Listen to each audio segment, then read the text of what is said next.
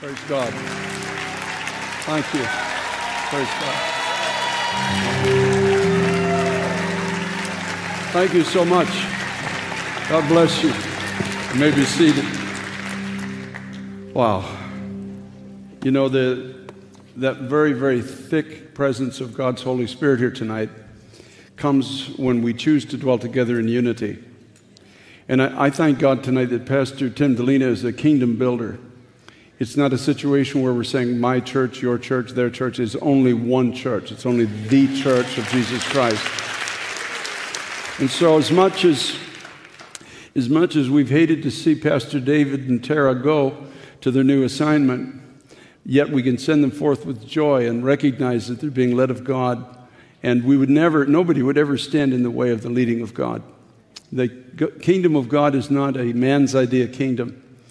It's a kingdom that is led by the power of God's Holy Spirit. And whenever God is leading somebody to do something, the power of God comes with it. I thank God for that with all my heart.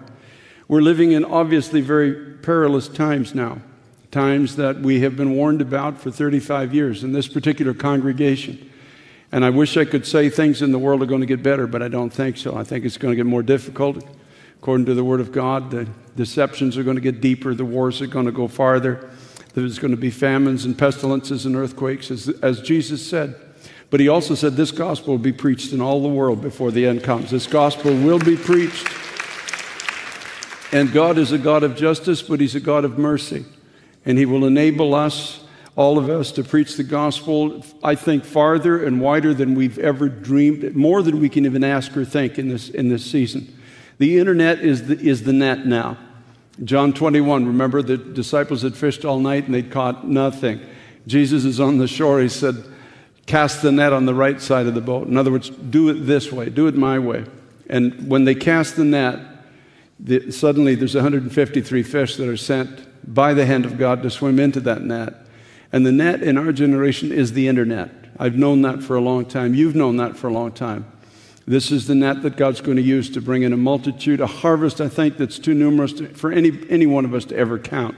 We won't ever be able to have a full tally of all the people that are going to come into the kingdom of God and be discipled in connect groups and be discipled on the internet and find fellowship and find other believers in their respective countries. It's already starting to happen, folks, and I'm so glad that we all get to be a part of what God is doing. And I'm so glad for Pastor David Ham tonight and for Tara and for Zoe that are here, and for Zion and Zana who couldn't be here tonight. I'm just so thankful for this family. And I leaned over to Pastor David and I said, it's so good when you can get up and you can honor somebody and you don't have to stretch to do it. I can actually just speak the truth about Pastor David and Tara tonight. And I thank God for that. There's nothing more uncomfortable than when you have to do something like this and you're just trying to make words longer than they really are. But I don't even know where to start with Pastor David and Tara, because I've only ever known this man to be faithful to the things of God. He came here first at the age of 33. He's 47 now, he told me. So we've known each other for 14 years. And he came here, when he first came here, he was leading a ministry called Truce. You remember that when he first came? And I sat him in my office one day. I said, Pastor David, I have to tell you something. I said, cool melts at 40. I said, it's time for you now to start moving on. And you're an evangelist, and God's calling you to be an evangelist. And I said, after 40, it just, hey, it doesn't look good anymore. Just kids look at you like, what's wrong with this guy? And I said, it's time to make the transition.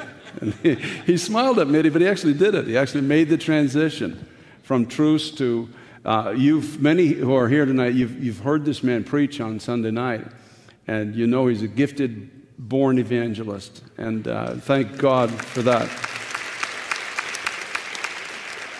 And also, Tara's here tonight, who has stood with her husband and just been an honorable woman of God. And I'm just so thankful for you, Tara, tonight, and all that you've done here in the congregation. And then Zoe, my business partner, is here tonight.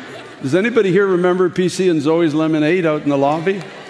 Well, we're still in business. We've been shuttered during the COVID crisis, but I think sometime soon I'm going to have to go down and visit this new church and open up our lemonade stand in the lobby. We made over $700 the first night here on a Sunday night. For And Zoe bought blankets for the homeless. You remember all the blankets in the lobby that we had there? So we've got quite a history. We go back a long way. And I'm looking forward to doing that again in the not-too-distant future. You know, when I was thinking about Pastor David Ham, I was thinking, what story best exemplifies this man of God that's in the Scriptures? And immediately as I was thinking about it, the story of Philip the evangelist came into my mind. And the characteristics in Philip the evangelist's life are very similar to the characteristics in David Ham's life. And I want to go through the story of Philip the evangelist and talk about what was it in this man that God could use him in a spectacular way. And there's no doubt about it. Of all the people that have been used in the New Testament, there's rarely a man that's more curious than Philip, or a man that was had greater experiences with God. There's nobody else in the Bible ever that was translated by the hand of God. Anybody here ever seen Star Trek? All right. Yep. I mean, you can raise your hand. It's okay. Nobody's going to. We're not turning the cameras around. We're not taking your picture. In Star Trek, they stand on this thing called a transporter, and everybody just kind of disintegrates, and then they appear in another place. Well, that's what happened to Philip. Philip went into the waters of baptism. He baptized an Ethiopian man who was under Candace, queen of the Ethiopians. And after baptizing him, he was just transported by God. And he appears in another town shortly after called Azotus. There's nobody in the Bible that ever happened. Now, Elijah went up in a chariot, but nobody was ever transported by God the way he was. But yet it didn't seem to ever alter his character. And I want to talk about this man, Philip, in Acts chapter 8. If you'll go there with me in the next 30 minutes or so, we'll get through this. So, Father, I want to thank you, God, with all my heart for your word. And every time we open your word, there should be something that shapes us, changes us. My God, I don't want to just learn and never come to the knowledge of the truth. Lord, I pray, God, that even as I preach this tonight for my own life, that you would change something in me, in my thinking, in my heart, and that the very composition of my being would be changed as we sit under the preaching of your word. Lord Jesus Christ, I'm asking again tonight that you would take this offering of my hand and multiply it and speak, Lord, to every person here in the manner that they need to be spoken to. God, whatever, you can speak to every heart, whatever way you choose. Lord, all we ask tonight is that your kingdom come and your will be done here on earth in us as it is in heaven. Give us hearts to obey. Give us minds to understand, my God. Strengthen us with might in the inner man. Give us the grace that this man in the Bible had that made him a very, very unusual man, worthy of our study. And we thank you for it in Jesus' name. Now, Acts chapter 8, verses 26 and 27. We'll start there. It says, "Now an angel of the Lord spoke to Philip, saying, Arise and go towards the south along the road which goes down from Jerusalem to Gaza. This is desert. So he arose and went." So that's what I called the message tonight. So he arose and went. And that was the thing about Philip. The one characteristic of his life is whatever God asked him to do, that's what he did. I can honestly say that about David Ham, Pastor David Ham, that when he came here and became part of our TSC staff, although he had a reputation and he was well known in the Christian world and in the ministry world, I can honestly tell you as his pastor for a season that whatever I asked this man to do, he would do it. He would just arise and he would go. And I don't recall you ever saying anything to me but, "Yes, sir." I don't know how many times you said that. "Yes, sir, I'll get it done. Yes, sir, I'll do it now." And I would give him a request, and I never had to ask twice for anything to be done. He would just get up and he would just do it. And that's what Philip was like. Philip was a man like this. He was an obedient man. He went where God called him, not necessarily where he wanted to go. And David, you and I both know you struggle with some of the things I asked you to do. We both know that. That just would hang his head and say, "God, how long am I going to be stuck doing this?" Out working with kids out at our Bible school, out leading drama with our students. Then I asked them to go to Feed New York as part of this church and start visiting some of the 100 churches we wanted to underwrite to convince the pastors that there was no strings attached to our desire just to give them $1,000 worth of food each per month to feed the food deprived in their communities. Most pastors didn't believe that there was a church alive in this world that would actually do that without any hidden agenda. And there was no hidden agenda. All we wanted to do was just bless these churches, help them to reach the food deprived in their communities and to see their ministries and their churches strengthened. So I remember Pastor David went out and he was part of a team that visited the pastors in the churches, and it took a while to kind of break down the resistance and to get them to the point of believing there was no asterisks at the bottom of what we wanted to do for them. We really did want to just bless them, and still are today. And I want to thank you for that, Pastor Tim, and for Times Square Church. I want to say thank you. I don't know the numbers today, but I do know that a couple of years ago we were feeding in the vicinity of about 17,000 to 19,000 people a month in the city through the Feed New York churches. Folks that sometimes wouldn't have a lunch, maybe young people to go to school and such like, or no fresh vegetables for their kids on the way home. And so I just so thank you, as Pastor Tim often does. I want to thank you for your generosity as a church. Now, Philip was a man that God could speak to, and when he would speak to him, he would simply just do what God was asking him to do. And so my question, I guess, to you tonight and to my own heart is, are we like that? Can God speak to you? Can God move you from where you are today, and can He take you to where He wants you to go?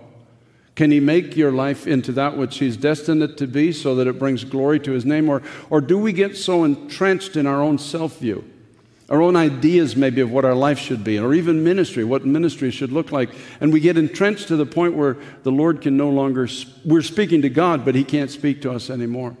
We're not willing to even consider moving outside of the comfort maybe that we've found for ourselves. You know, as natural people, we strive for a place where we feel accomplished and we feel comfortable and we feel like we've achieved something. Everybody wants to achieve something in life. There's not that many people that say, my goal in life is to be a loser and to accomplish nothing. There's not very many people like that. Everybody wants to do something, to accomplish something. And so, but when we finally get to the place where we feel like we have accomplished something, the tendency is to more or less build a box around ourselves and say, this is what my life is, it's what it's going to be, it's what God has done. It becomes our story, it becomes our identity, it becomes our testimony. The difference between that and Philip is that Philip was a man who could be moved from where he was to where God was sending him. Even when where he was seemed to be glorious, and he was sending him to something that was unknown. He didn't have any idea where it was that he was going. Now, 1 Corinthians chapter 12 and verse 18 tells us that God sets the members, each one of them in the body, just as He pleases. Isn't that amazing? Like, it's His choice where we are to be in the body of Christ. It's not our choice. And when it becomes our choice, we become a natural kingdom and we cease to be a supernatural kingdom. The reason that God could do the things He did through Philip is Philip was never so entrenched in his own self-identity or maybe his ministry identity that he couldn't be moved to the place where God wanted to take him, even when it looked like a desert. He first appears in Acts chapter 6, verses 2 to 6. Now, here's where Philip's ministry starts. It says in chapter 6 of Acts, verse 2 to 6, it says, Then the 12 summoned the multitude of the disciples and said, It is not desirable that we should leave the word of God and serve tables. Therefore, brethren, seek out from among you 7 men of good reputation, full of the Holy Spirit and wisdom, whom we may appoint over this business. Now, not just ordinary people to serve tables, but people who had a good reputation. They were filled with the Spirit of God, and they had wisdom. But we will give ourselves, verse 4, continually to prayer and to the ministry of the word. And the saying pleased the whole multitude, and they chose Stephen, a man full of faith and the Holy Spirit, and Philip, and then it goes on and tells us about the rest of them, whom they set before the apostles, and when they had prayed, they laid hands upon them. You see, can you just imagine now, if you had gotten to the point in the body of Christ, like let's just say you're a member of Times Square Church, you've been attending here, and you now have a reputation. Maybe God's given you some giftings of the Spirit. Maybe you have words of wisdom or knowledge, or maybe you're just known for prayer or something. You're known for something anyway. You have a reputation. You're filled with the Holy Ghost. You know you are, and you make sure everybody around you knows that you're filled with the Holy Ghost. And you have wisdom. At least you think you do anyway. But you have a wisdom that is birthed and given you of God. And then suddenly somebody comes to you with all those qualifications and says, we need somebody to serve tables. I want you to think about that for a moment. What? Me? Me? Me with my reputation? Me full of the Holy Ghost? Me with all the wisdom that I have, the knowledge of the Scriptures, and you want me to serve tables? Because you want to give yourself to the study of God's Word and to prayer, and you want me to be the one that's bringing trays of food with all my wisdom and anointing and all the things that I have? Yes, you. You see, the thing about Philippians, let me just read it to you. Philippians chapter 2. Now, it's amazing. We preach sometimes as preachers even with such eloquence and live with such mediocrity. Because here's what Paul said to the Philippians. Let this mind be in you which was also in Christ Jesus, who being in the form of God did not consider it robbery to be equal with God, but made himself of what? No reputation. And taking the form of a bondservant and coming in the likeness of men. So you don't get any bigger than God. You don't get any smarter than God. You don't get any more anointed than God. But yet, even though he was God and could consider him God and could actually portray himself as God, instead of that, he took on himself no reputation. Let this mind be in you. See, this mind was in Philip. This is why God could use him the way he could be used. This was a test in a sense. Pastor David, I have no doubt that God's going to do some powerful things through your life. And you have, for several years, you were put through a test. And you passed it with the highest of honors. You came in here with a reputation. You came in with an anointing. You came in with all kinds of skills and talents and such like. But yet, you ended up serving tables, didn't you? Just the way Philip did. And you remind me, but when I think of Philip, I honestly do think of Pastor David Ham, because that's the kind of a man you are. You never said no matter what you were asked to do or how low down on the chain as it seemed to be. You had that mind of Christ in a sense, of not considering it robbery in a sense to say, I have these giftings in my life, but took upon yourself no reputation and became a servant and identified with the people around you, as opposed to trying to be Lord over anyone. You just became the servant to all people wherever I sent you. Philip was a man who did not consider any form of service appointed by God beneath him. That's the point, you see. Any form of service. As leaders in the body of Christ, for example, if there's a piece of paper stuck on the platform, we shouldn't stand here and wait for somebody to pick it up. We should pick it up ourselves as leaders. We are called as leaders to lead by example. And Pastor David, you have led by example. You've always been an example. You've been an example to me. You've challenged and encouraged my life just in watching your response to the things that God gave you to do and the excellence with which you did it. One of the things that really touched my heart in Africa a few years ago, I was preaching in a conference. There's thousands of pastors in this conference, and it was all brought together in the main city in Kenya through the vice president's wife, Mrs. Ruto. And on Sunday, I went to preach in a church, and I found out that she is part of the hospitality team. The vice president of Kenya's wife is on the hospitality team. She serves tables on Sunday. And when we asked her about it, she said, this is what God has called me to do in his kingdom.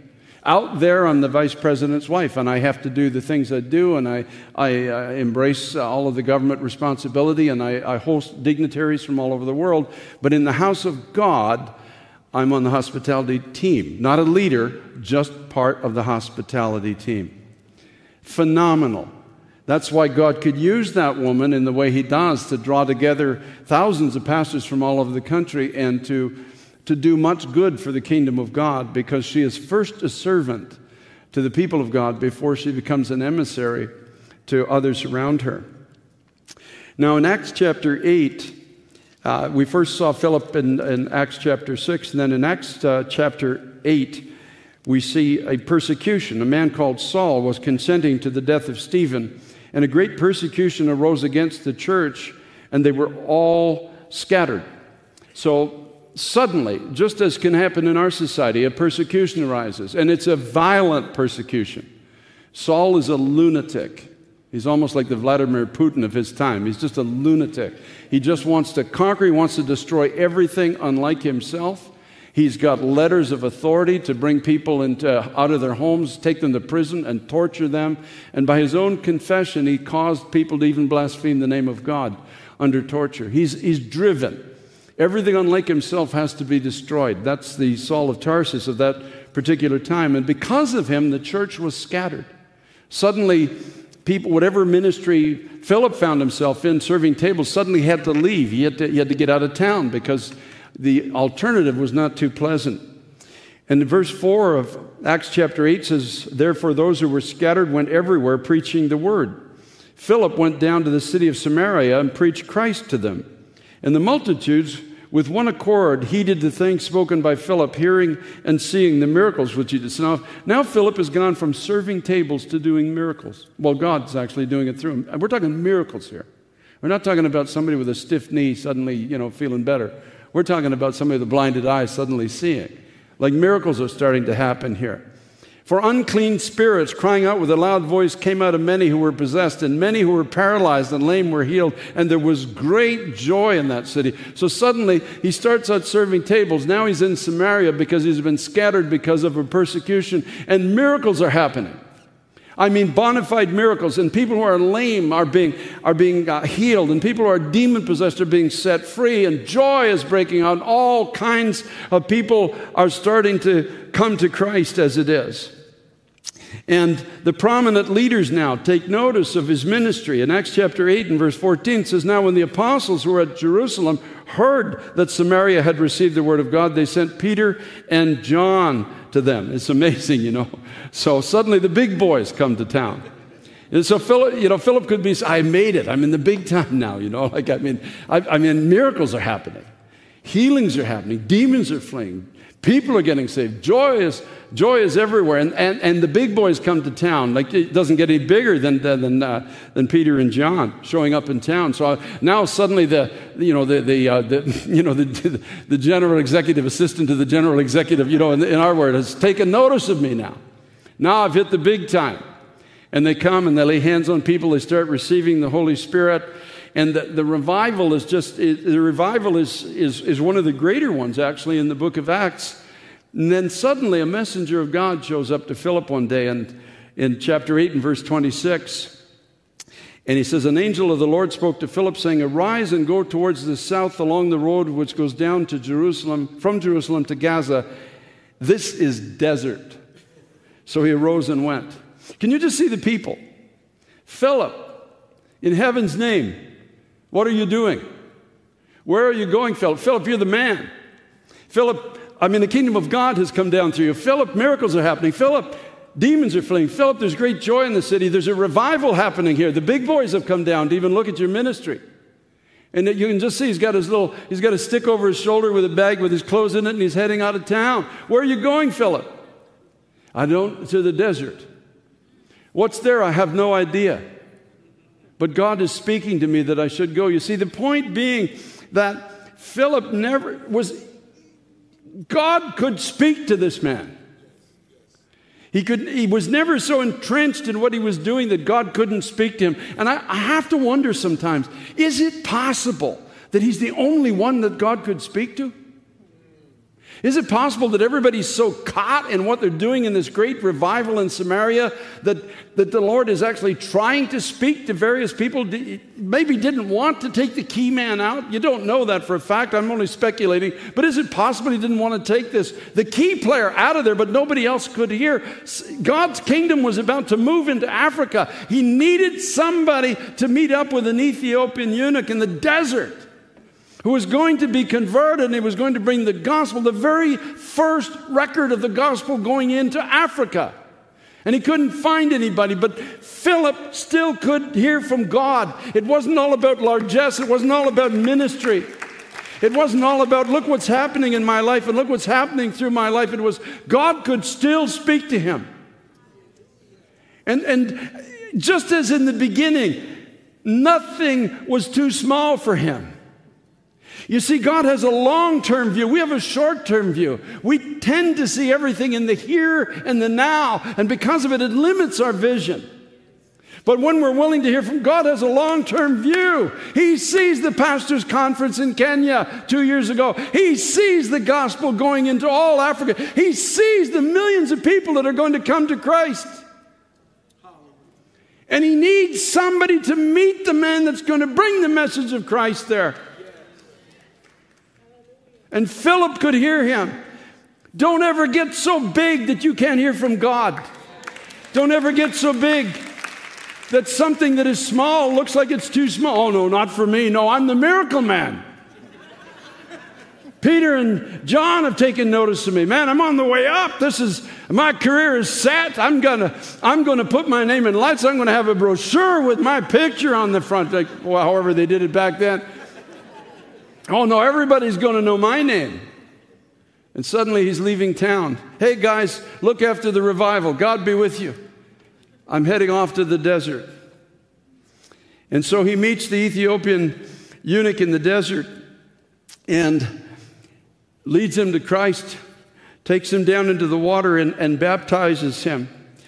I love this story. And then it says in chapter 8 and verse 39, when they came up out of the water, the Spirit of the Lord caught Philip away so that the eunuch saw him no more, and he went on his way rejoicing. But Philip was found at Azotus, and passing through, he preached in all the cities till he came to Caesarea. Imagine you could be used of God in such a way that you baptize a man, then you disappear, and you end up in a city, and you're walking around saying, "Can you tell me where this is? Where am I?" And your whole ministry is not about you're translated. You know, today all we do is get translated into Spanish. We don't get translated the way they did it back in the book of Acts. You know, just like, and so his whole ministry is not about the fact I was translated or I was a miracle man. Philip is just preaching the gospel again, as he's always done, and it doesn't become all about this miracle that happened in his life. It's just about Christ. He's just an ordinary guy that God could get a hold of, that started serving tables, and now the Lord has such control of this man that he can just take him from one spot and put him in another. Oh God. Oh God. That's the cry of my heart now. Lord, would you just open my ears to your voice? Would you help me not to get stuck in the self-view, or stuck in what I'm doing, or stuck in what I'm not doing? Would you just help me to be able to hear you? You know, did it make a difference winning one man in a desert? That's all he could see. That's all his natural eye could see. But something much bigger than that was happening. The plan, the pattern of God was beginning to be made known, and was beginning to move into another part of the world that had never known this message of Christ. And it brings me to point 2, which is Philip was a man who trusted that where God calls, God will prosper. We don't have to understand it. Just have to obey it. What he asks us to do, just do that. And that's what Pastor David and Tara and Zoe are doing. It's just you've gone where God has called you to go. And I just want to congratulate you on being, I know that your whole dream in life, it really was to do videos and stuff like that. I mean, you bugged me about it for years and I wouldn't let you do it. But that was your whole dream. If I could just do like scenarios and videos and plays and productions, and then suddenly it was just there, and God calls you. Philip, God calls you to leave where you are and go to something else, because he has a long-term view.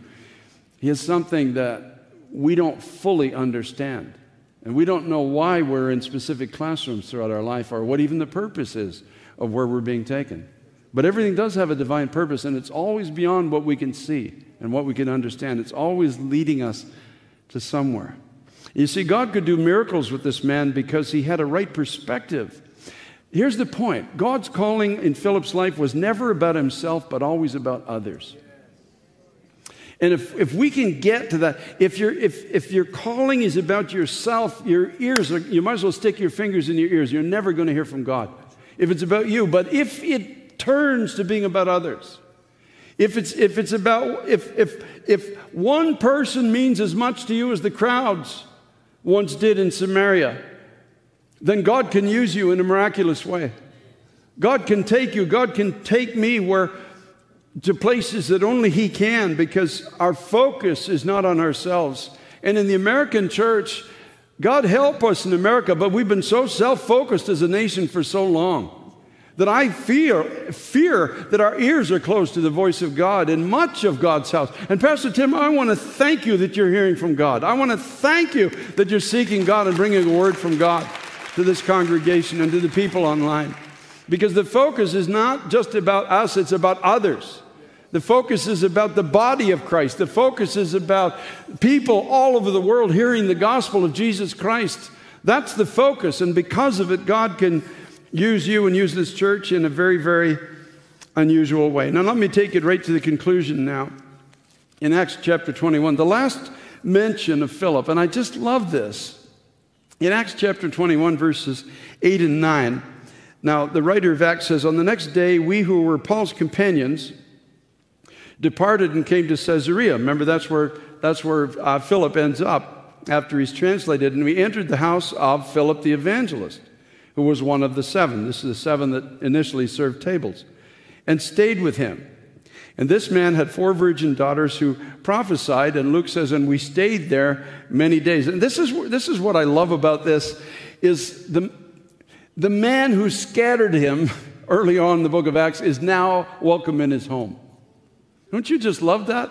I love the fact that the man who scattered Paul and scattered all of his companions and scattered Philip is now welcome in Philip's home. And Philip now has 4 daughters, and his last ministry now is to pass on this ability that God gave him to hear his voice to his family. And he didn't consider that too small either. You know, after Samaria, after being translated, after preaching in Caesarea, after all the stuff that he did, he's now at home, and it's as if it's his reward. May I put it that way? He's got 4 daughters that have the same heart that he has. You know, prophesying is the ability to hear what God is speaking and to move with it. That's what prophesying is. Remember, Jesus said, when the Spirit of truth comes, He will show you things to come. And so here he's got 4 daughters, and they're prophesying about what God's about to do, maybe through them or through others. I don't know what it is, but they are moving in unison as their father has, with the Spirit of God. And I love the fact that Philip does not consider being hospitable and raising a godly family beneath his calling in God. Hallelujah to the Lamb of God. And here's the promise. When we live for God, when we're willing to be used by God, when God can take us from one place to another, and it always doesn't have to be bigger and better, we will have the privilege of passing this on to our children. And in my case, our grandchildren. We'll have the privilege of being able to speak into their lives. And you see, Philip lived kind of a life that became desirable. When he would tell the stories to us, "Tell us again, Dad, about how God lifted you. You were in the water, and the next thing you know, you're in a place called Azotus. Tell us, how did that feel?" And Philip would just, because his focus was on just obeying God and being used for the sake of others, the Lord was able to pass on that vision that he had in his heart to his family. Oh, God, help us. This is the cry of my heart now. And I know, Pastor David, this is going to be your legacy. You're going to pass your willingness, Pastor David and Tara, to follow the leading of God. Your willingness to work or labor even in obscurity, with only the voice of the Lord, in a sense, daily reassuring you that you're on His path. You will pass that on to Zoe. You'll pass it on to Zion and Zaina. You will, because you've lived it. And they're going to look at it in you and say, whatever this path is that my mom and dad have taken, I want this in my life. And this is the reward of God.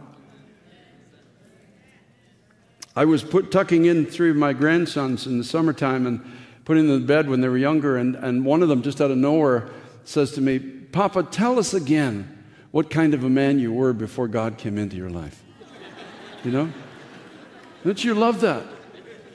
So I'm telling them the story, and I shared the scripture that says, if anyone is in Christ, he's a new creation. The old things in his life pass away.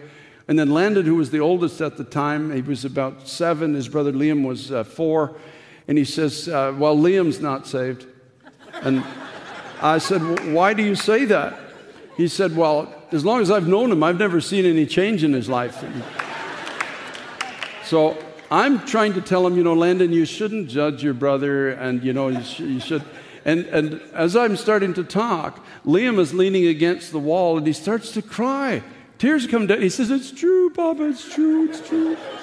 And before I had a chance to even speak, he goes, Jesus, forgive me for my sin. And God, I open my heart, and I ask you to come into my life. It was amazing. And it all started with, Papa, tell us what kind of man you used to be before Jesus came into your life. See, when you've walked with God, when you've just obeyed God, when your life has been lived, it becomes attractive to your family. They want to hear about it. You're not there just hammering scriptures and this is another memory verse for you tonight. As good as all that is. When a life has been lived for God, there's a legacy that passes on. And if I was to live the rest of my life just passing the journey that I've had with God on to my grandchildren, that's good enough for me. It was good enough for Philip, so it's good enough for me. God is not obliged to do anything more through any of us. Then our names are in the Lamb's Book of Life. That's good enough. After that, he owes us nothing. Everything else is gravy after that. And if just raising a godly family is what he wants me to do, I'm okay with it. Thank God for that. And it's not a demotion, folks. It's not a demotion.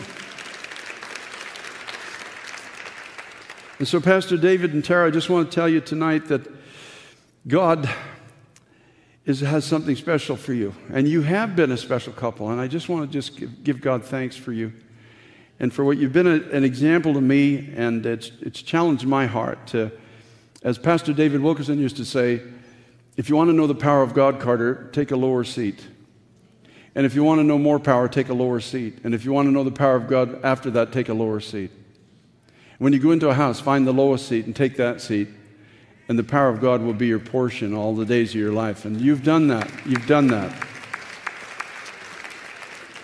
And it's our privilege to honor you tonight and to honor Tara and your children and to pray for you and to wish you Godspeed, because this is about the kingdom of God. And we don't have to understand where you're going. We just have to know that God is leading you to go there. Yeah.